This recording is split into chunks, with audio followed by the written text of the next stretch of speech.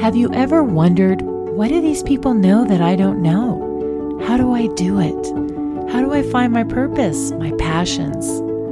What if you could sit down with some of the wisest experts, everyday leaders, and inspirational people who could answer your deepest questions?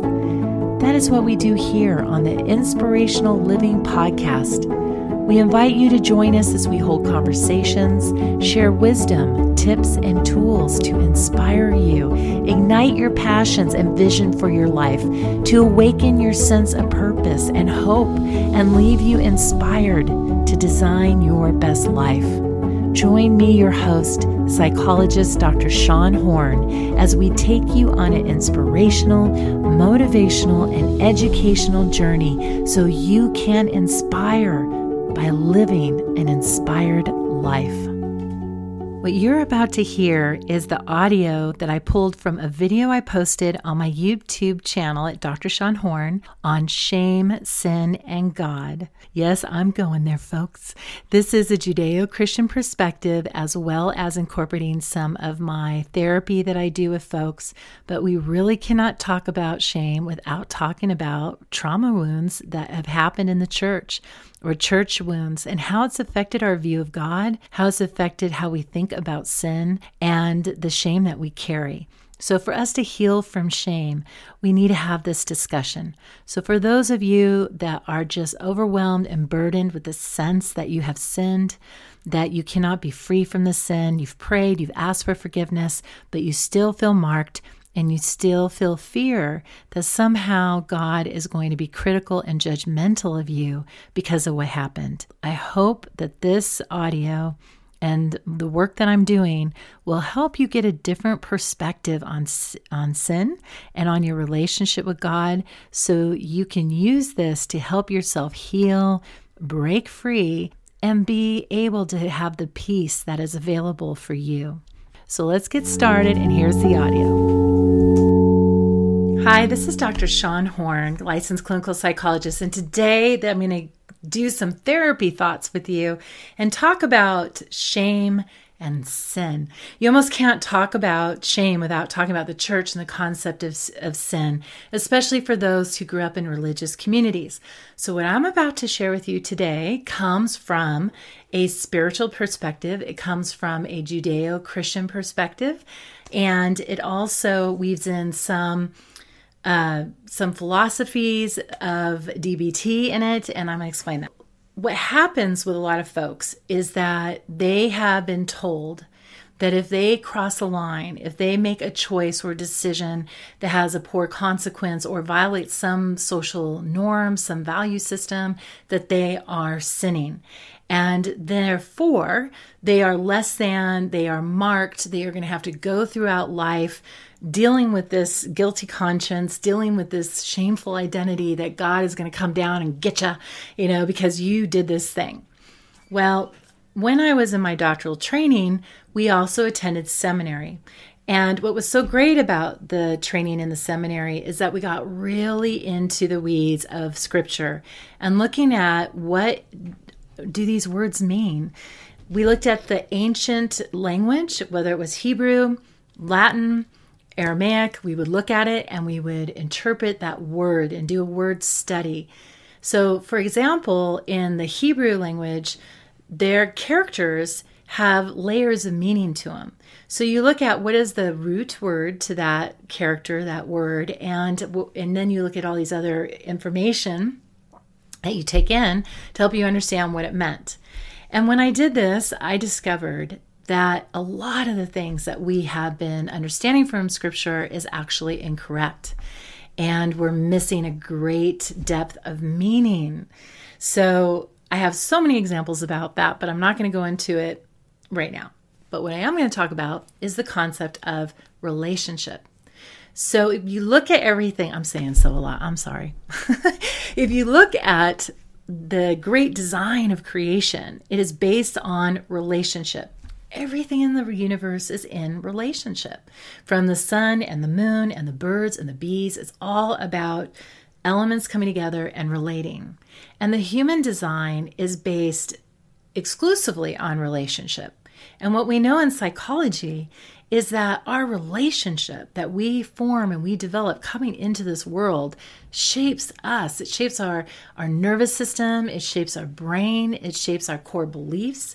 It shapes the way we attach to people, we don't, what our defenses are or not. That all comes from our primary relationships, which are very, very important. And so what I've come to realize is that the concept of God, about this being that is out there, that is benevolent, cares about you, involved with you, I believe in is that it wants a relationship with us. It wants to be in flow with us, not separate. What we learn about in psychology is that there's this phenomenon that happens where what you feel about your earthly father gets projected onto a heavenly father. So if your earthly father was angry and critical, then people will see their heavenly father as angry and critical. If your earthly father abandoned you, was negligent, then people feel like God doesn't care about me, and so forth.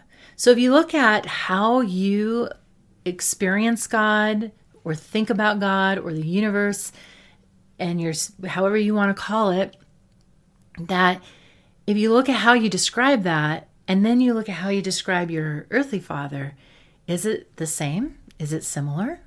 Often people find it is. Unfortunately, therefore, our view of this God figure is tainted because we see it through the lens of our human experience. We have that complication. And then on top of it, you have people telling you what these things mean in the Bible that might be false, might be misunderstandings and misinterpreted and all that kind of stuff.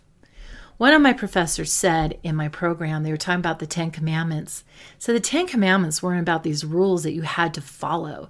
They were about freedom.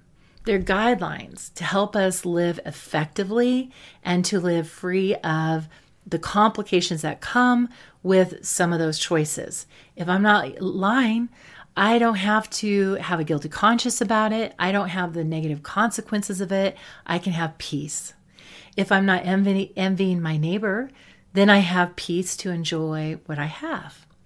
So it's about the peace that is intended for us, not about rules like don't do that or else. What happens in a lot of religious communities is they will use fear to control people. Bullies know if you can control how people feel, you can control people. Therefore, churches and parents and all sorts of communities will use that to influence you. And it's been used throughout the history of us, where parents will give us these scary scenarios. And if you do this thing, this big scary thing's going to happen, so don't do it.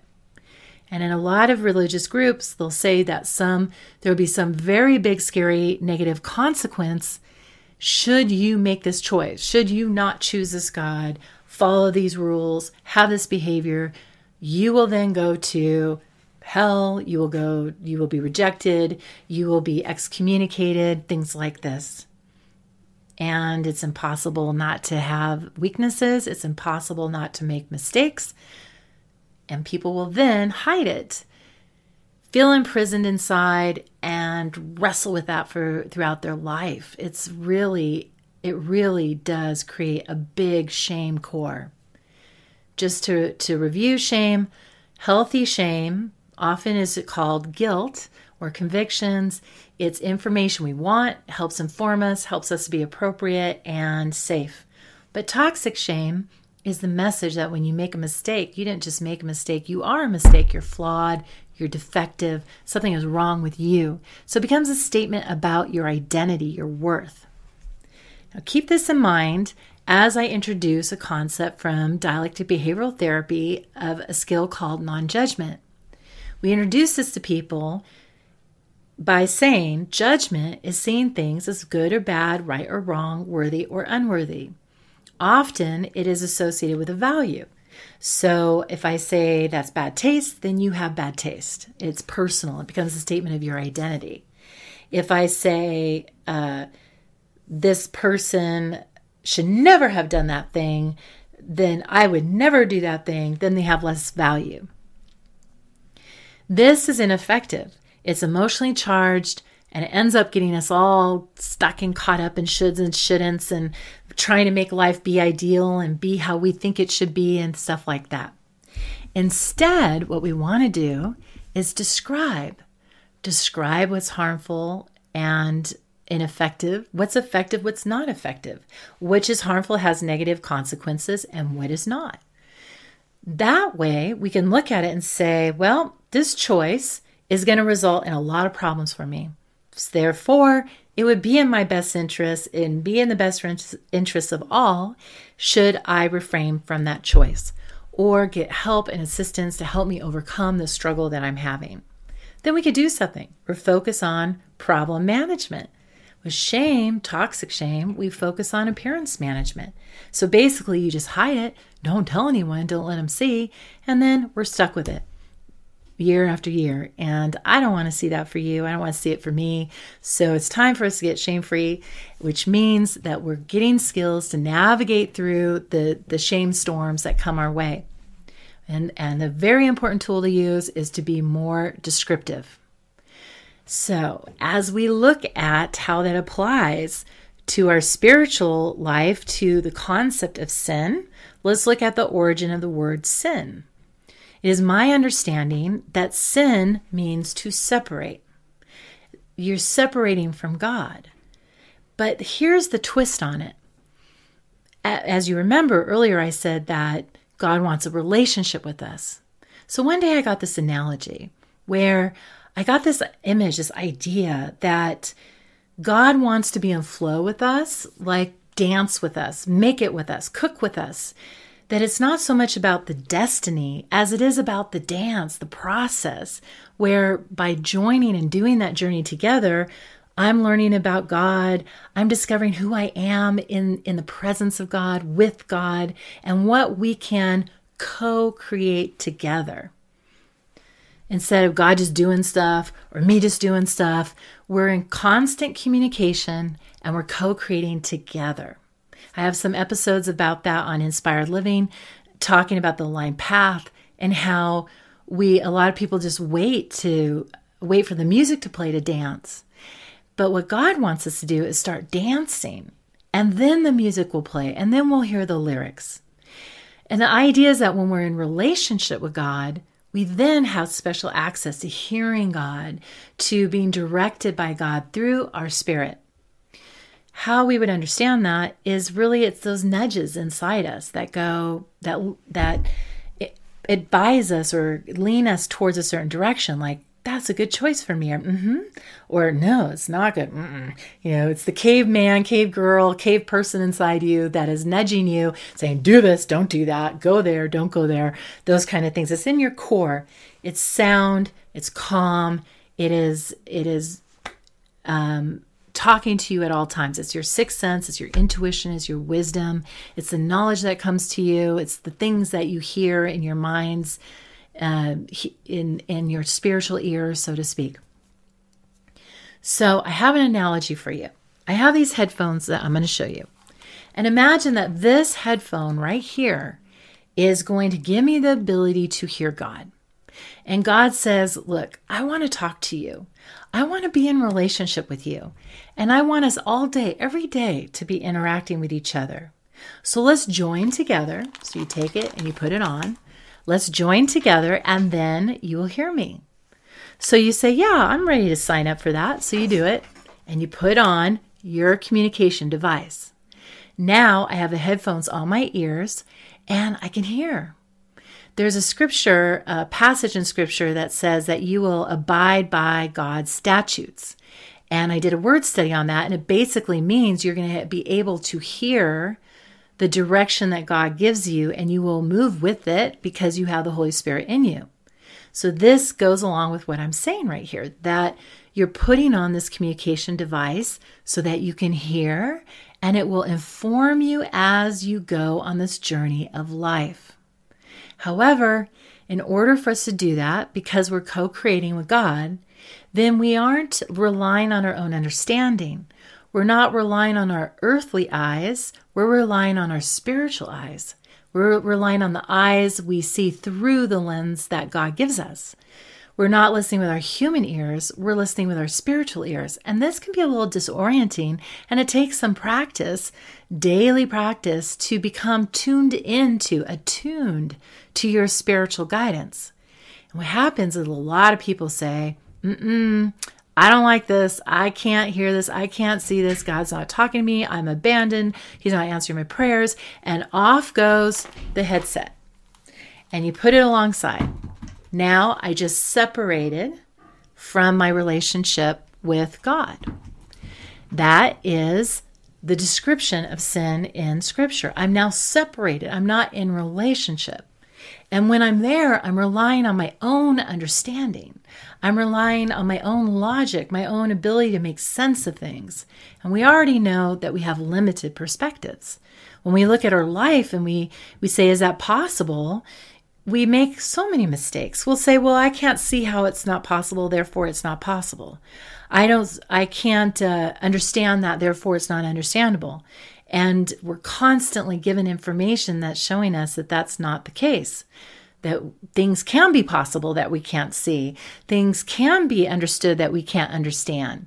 So we need to be aware that there's a lot more than what our eyes can see and our brains can understand. We are at risk when we rely on our own understanding, because then the limiting beliefs come in, the limiting perspective comes in, and then we react to life. We react out of fear. We react from a place of wanting to control within our ability to understand. This ends up being somewhat of a hot mess for us. And then we see the consequence of it. We made a choice that was directed by our flesh. Now, some of it's not always a choice that I am intentionally making. It could be that my survival brain from the trauma that I've gone through is telling me and directing me to make this choice right now, right here, because my nervous system is dysregulated. I believe God understands that. He made our bodies. He knows when we're chemically off, when our nervous system's off. It's not an excuse, but it is understandable. And He's created things available for us to get help with that.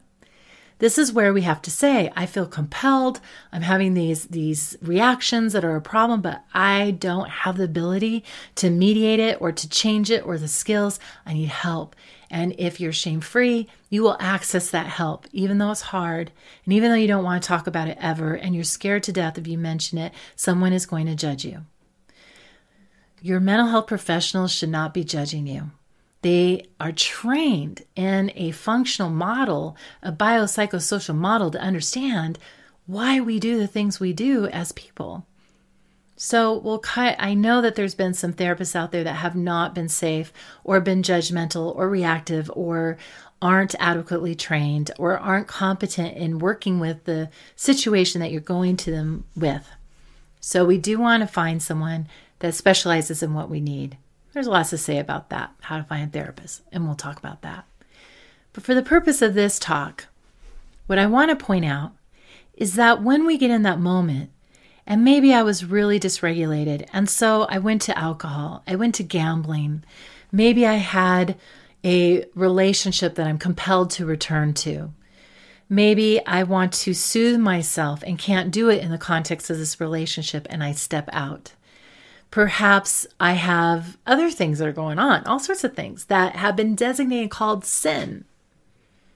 And what we want to look at is all that is saying is that I have just stepped out of my relationship with my Creator. And when I do it on my own, I'm not as strong as I could be. I'm not as wise as I could be. And I'm likely to create a solution that's going to create a bigger problem. So when I catch it, and I feel convicted, and I go, oh my gosh, this isn't working. Look what happened. We want to grab our relationship headset and put it back on so we can then be in relationship once again with our Creator. And we can get into our spiritual life, our spiritual aligned path, where we can hear what God wants to say to us, see what God wants us to see. It's actually quite miraculous if you think about it. And then we are able to have a more peaceful life, or a life that is more effective, because we're living by principles that are wise for us. So the tricky part is who is interpreting what's wise? Is it that church? Is it that parent? Is it that pastor? And you're just told to obey, period? That's a problem. I got a problem with that. Because they're human and they might be relying on their own understanding, and they might be coming from a place of fear and a place of control. And that is not the fruits of God. God doesn't want to control us, and he doesn't want us to come to him from a place of fear. I believe that God wants us to love God and to want God and to desire God and to desire that relationship, to see what is possible. And if I have that, how could I rise? What would happen if I did? Who can I be in relationship with God, in relationship with my spiritual life? What would that be like? And that's the journey. It is an everyday journey.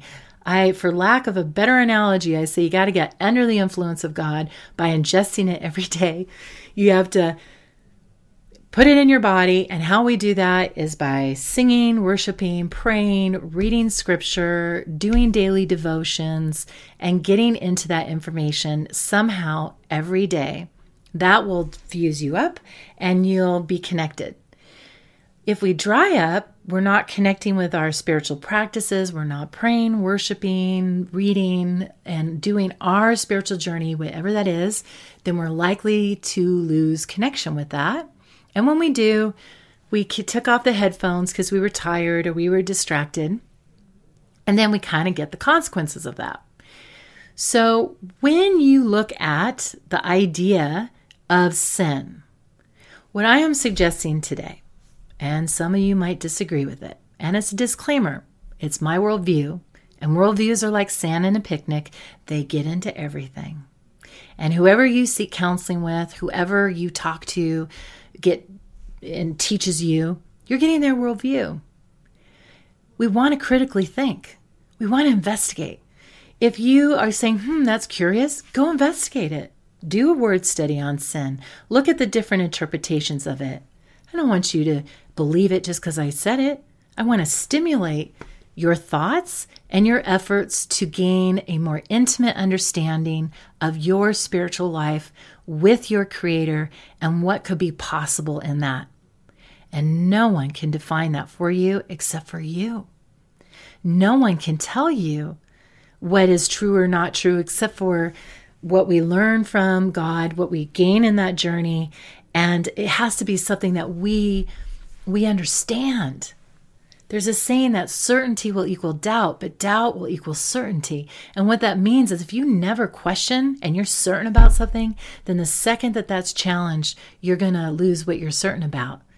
But if you question and wrestle and seek the information, seek the understanding, you will come to know why you believe what you believe, and it will be likely unwavering. In my journey, I came to understand who God was and choose that later in life. And I wrestled with it. I studied it. I asked questions. I looked at every point of view. I went to different churches. I really wrestled with information. I have faith crisis. I got angry with God. I felt abandoned. I got reconnected, all of that stuff. But then you get to a point after you've journeyed with God for so long that you're like, yeah, I know you. I got you.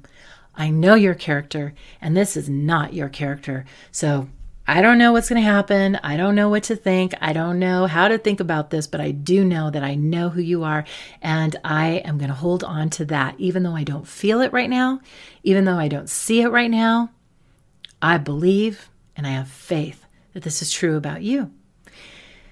That sustains us and gives us resilience when we're really struggling. So for those who've journeyed for a while and gone through some crisis, you kind of get that muscle strength, that spiritual strength that you can endure a little bit more, and you can have a deeper understanding that's a little more grounded. But for those that are new, or they believe because they were told, and now they're saying, well, I don't want to just have it in my head. I want a heart connection. I want to feel like I'm in a relationship, that I'm in this intimate connection.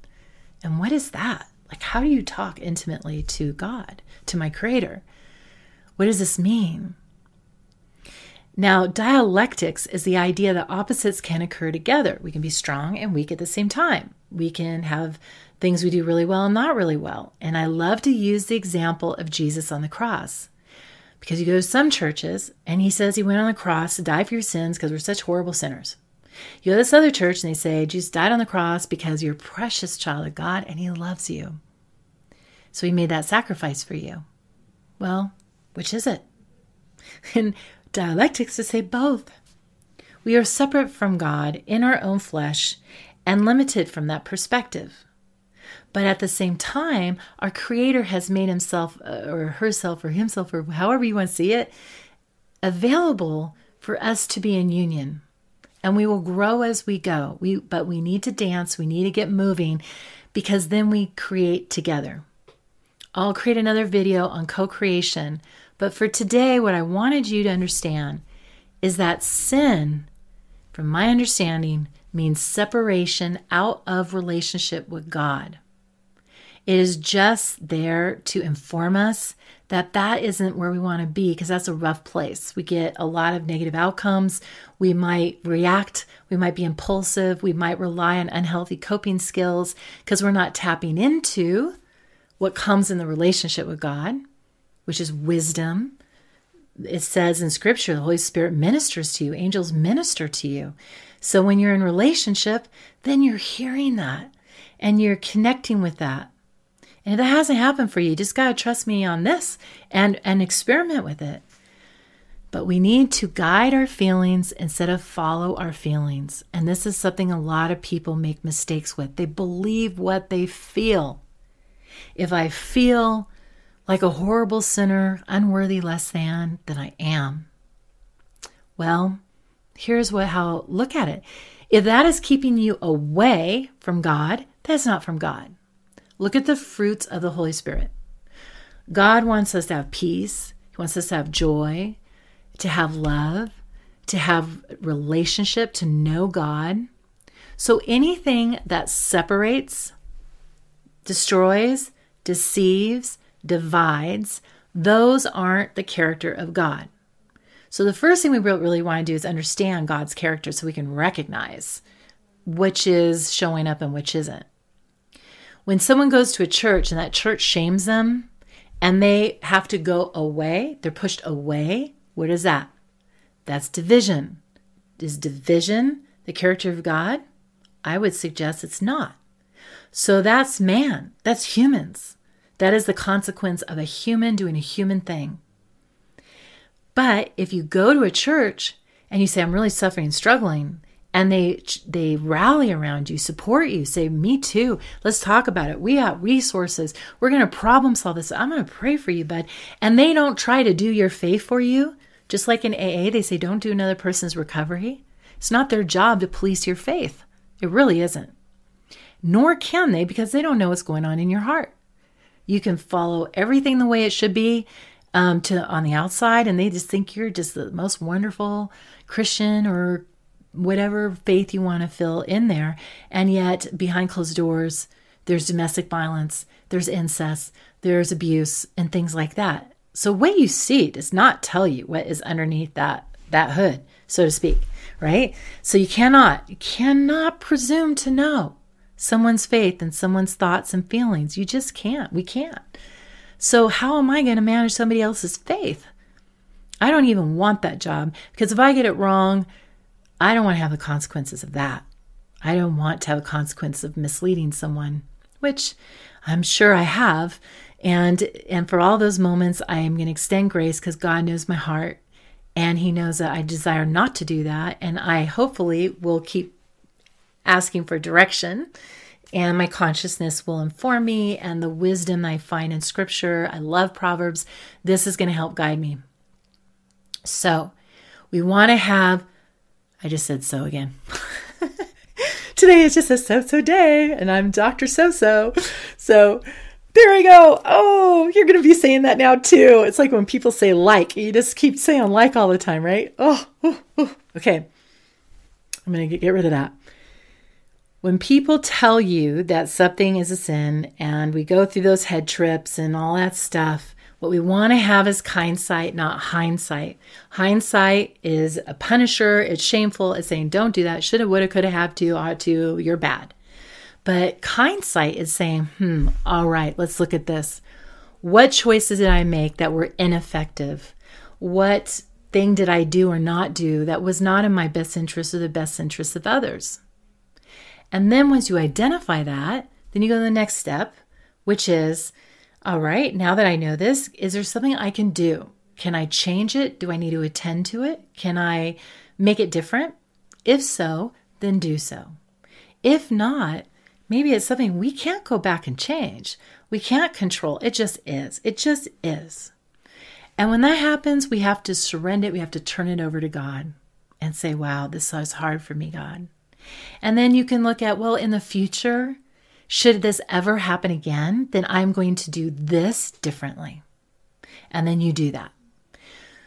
Then it's useful to you. Then you're given wisdom that will inform your future and make it better. That's hindsight. That's what we want to do. When you look at your past and your journey, so often people hold themselves accountable in their past as if they had the brain that they have today, the circumstances they have today. They don't understand the neurological differences developmentally, that children can't make certain informed choices and decisions. There's so much to teach about that, so much. We often shame and blame ourselves for the things we don't understand and for what we don't know. So we must guard against shaming, blaming, and stigmatizing. And really, if you're wrestling with that, seek help, because we can help people understand why something happened, why their behavior was the way it was, how their brain did what it did. Help them understand so that we can have a shame-free perspective on it. And then we can have hindsight and do what we need to do. Ultimately, I wish we had another word for sin, like it's a veering away. It's a rejection of God's guidance. It's taking it back and saying, I'm going to do my own life my own way. And in all those scenarios, it's saying, I'm not going to be doing this with you, God. I'm walking this path, but we are not hand in hand, and I am not co-creating with you. I am self-creating. And this can be problematic. The church and religious groups have lost that perspective. They shame, blame, and stigmatize that which they don't understand. And often, the more shaming they are, the more they got skeletons in their closet. Guarantee it. So the more fundamental legalistic people are, it's almost like a confession. So I get nervous about that. You want to be in communities with people who support you, who will problem solve with you, who have compassion and grace for the human journey, and who will help facilitate a loving, connected relationship with God through a supportive, loving way, is what I believe. You can disagree. But those are my thoughts I want to share today about how do we heal from shame in the church and the concept of sin. We really need to change that paradigm and that understanding and frame it differently and understand that concept for the way it was intended in Scripture, the way it is defined in the original context and the original language. I hope this was helpful to you. So here's a few things I want you to do if it was. If you like this and you want more, then please subscribe to my channel. Listen to this recording. I'm going to take the audio of this and I'm going to upload it to my Inspired Living podcast. So if you're catching this here, you can also watch me on video on my YouTube channel. Please subscribe to where I am and come over to my website and sign up for my email list so I can send you resources. I made a decision tree regarding this thing I just talked about how to navigate through hindsight. When you look at it, say, what can I change? What can't I? What are the steps I do? So you can get that from my resources. So come on over and please sign up for my email list. I've been talking about this email list for a while, but I've been building up content. So it's coming. Thank you for your patience. I'm so glad you're here and joining me on this. Please drop some questions for me. I am more than happy to answer these questions for you and desire to do so. I look forward to further conversations with you. Please share this with people that you think this would benefit and would be helpful to. All right, thanks. I'm Dr. Shawn Horn, licensed clinical psychologist and host of Inspired Living Podcast. Thank you for joining us today. I hope this discussion was inspiring and uplifting to your journey. Please remember this podcast is for educational purposes only and is not meant to substitute a relationship with a licensed mental health professional. Also, make sure you rate this show, share with those you know, and send us a shout out. Please message me with any topics you would like me to address or questions you have on social media at Dr. Shawn Horn or on my website. Thank you again, and may you find joy in the journey and be richly blessed.